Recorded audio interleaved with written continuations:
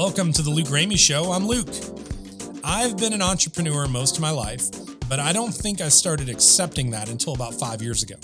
It isn't an easy life, but I have found that having a good community of fellow entrepreneurs and small business owners around me can help manage my hard days and help me celebrate wins on my big good days. If you are an entrepreneur in the Upper Cumberland area and have not connected with the programs that the Biz Foundry offers, now is the time to remedy that. Stop by the Cookeville location and see what they're all about. Me personally, I even rent an office at the Biz Foundry in Cookeville, so I have a place to work out of. So when you're there checking it out, go ahead and stop in and see me, or you can jump on their website, thebizfoundry.org. Now, let's get into today's opinion, and it's on obligatory gifts. Now, let me be honest. Full admission here, the original opinion was given to me by a friend on Facebook, and it was not obligatory gifts. However, well, you're gonna understand. The original opinion was submitted by a friend of mine from church. She passionately explained how much she was against hostess gifts at bridal and baby showers. Apparently, it is customary for the person or people who are the shower is for to give a host guest a gift. I've gotten a fair amount of opinions submitted so far, but by far, this was the most passionate one ever sent to me. Let's be honest, I don't know anything about bridal or baby shower normalcies. I was married, and I have 2 children, and I assume there were showers, but I sure don't remember any of them. However, obligatory gifts, that is something I can opine on. Personally, I'd consider myself generous, but not much of a gift giver. I strongly believe gifts are supposed to communicate an appreciation for someone or something that a person naturally comes by. If it's obligatory, then the justification of it is no longer sincere, right? Now, every time my daughter gets on stage for any type of performance, I show up with flowers. From the outside, for many people, that is an obligatory thing you do for stage performers. However, I do it because I want her to both hear and see that I am proud of her. How about birthdays or other gift-giving holidays? Parents are kind of socially obligated to give their kids something. How about men for wedding anniversaries or children on Mother's Day? Parents for kids who are high school graduates, bosses, and year-end bonuses. There are definitely some culturally accepted and pressured times for gifts.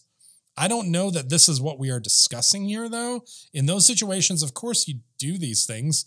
Obviously, these relationships have appreciation for each other, right? But how about obligatory gifts tied to receiving generously? Because you were given, you must also give back. I think there is where I have some pause. In my friend's situation, she threw a shower for an expectant mother and received a gift for doing that. The point of the shower was to generously give to the expectant mother, but the expectant mother felt some pressure to, in the same instance, provide a gift back to the host. I think in sales, we call this a commission. The hostess organized a big windfall for the expectant mother, and in exchange, the hostess got a cut. Okay, so what do I think? I don't like obligatory gift giving. Nothing has exposed the lunacy of this more than modern holiday gift card swapping. When I am invited to a holiday party with a gift exchange that has a $20 maximum rule, I intentionally buy a $10 gift card, which fits the qualification, and make sure I am going to come out ahead. Because everyone else at that party is going to take that max number and go buy a gift card.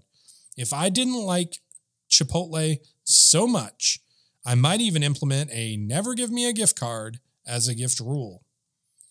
I was heavily involved professionally in the world of live events for a while, and specifically music tours, and it's pretty customary to give, exchange end-of-tour gifts. And as a rep of a third-party company on the road, I would always handwrite a note of appreciation and include a small gift card with people.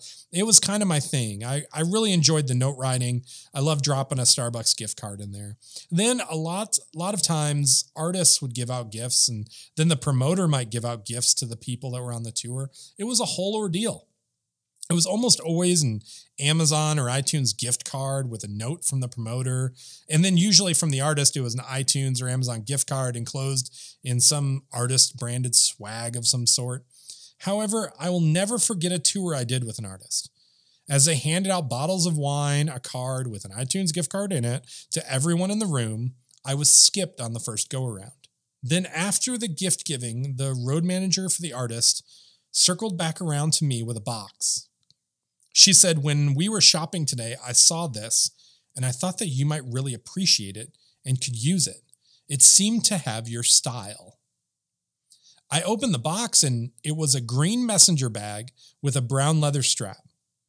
I had been carrying around a little backpack that was really beat up for the whole tour, and honestly, it was just getting worse. I knew it was the last tour for this trusted bag, and apparently she noticed it needed to be retired as well.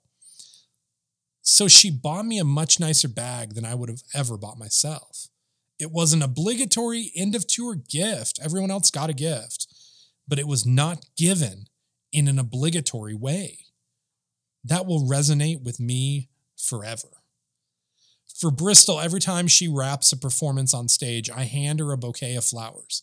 Not bought in cellophane at a grocery store, but I pick out the flowers and colors I think she will like with a florist, and then they tie them up custom for her because it might be obligatory to give her those flowers, but the amount of effort I put into it isn't. This is the challenge. When you are faced with an obligatory gift situation, how can you not give it in an obligatory way? Thanks for your opinions, friends. Keep them coming. Thanks for listening to this episode of The Luke Ramey Show. Tune in again to hear more episodes from our podcast. Anywhere you listen to podcasts, hit me up on Facebook to turn this opinion into a discussion. The Luke Ramey Show is produced by Cookeville Creative in Cookeville, Tennessee.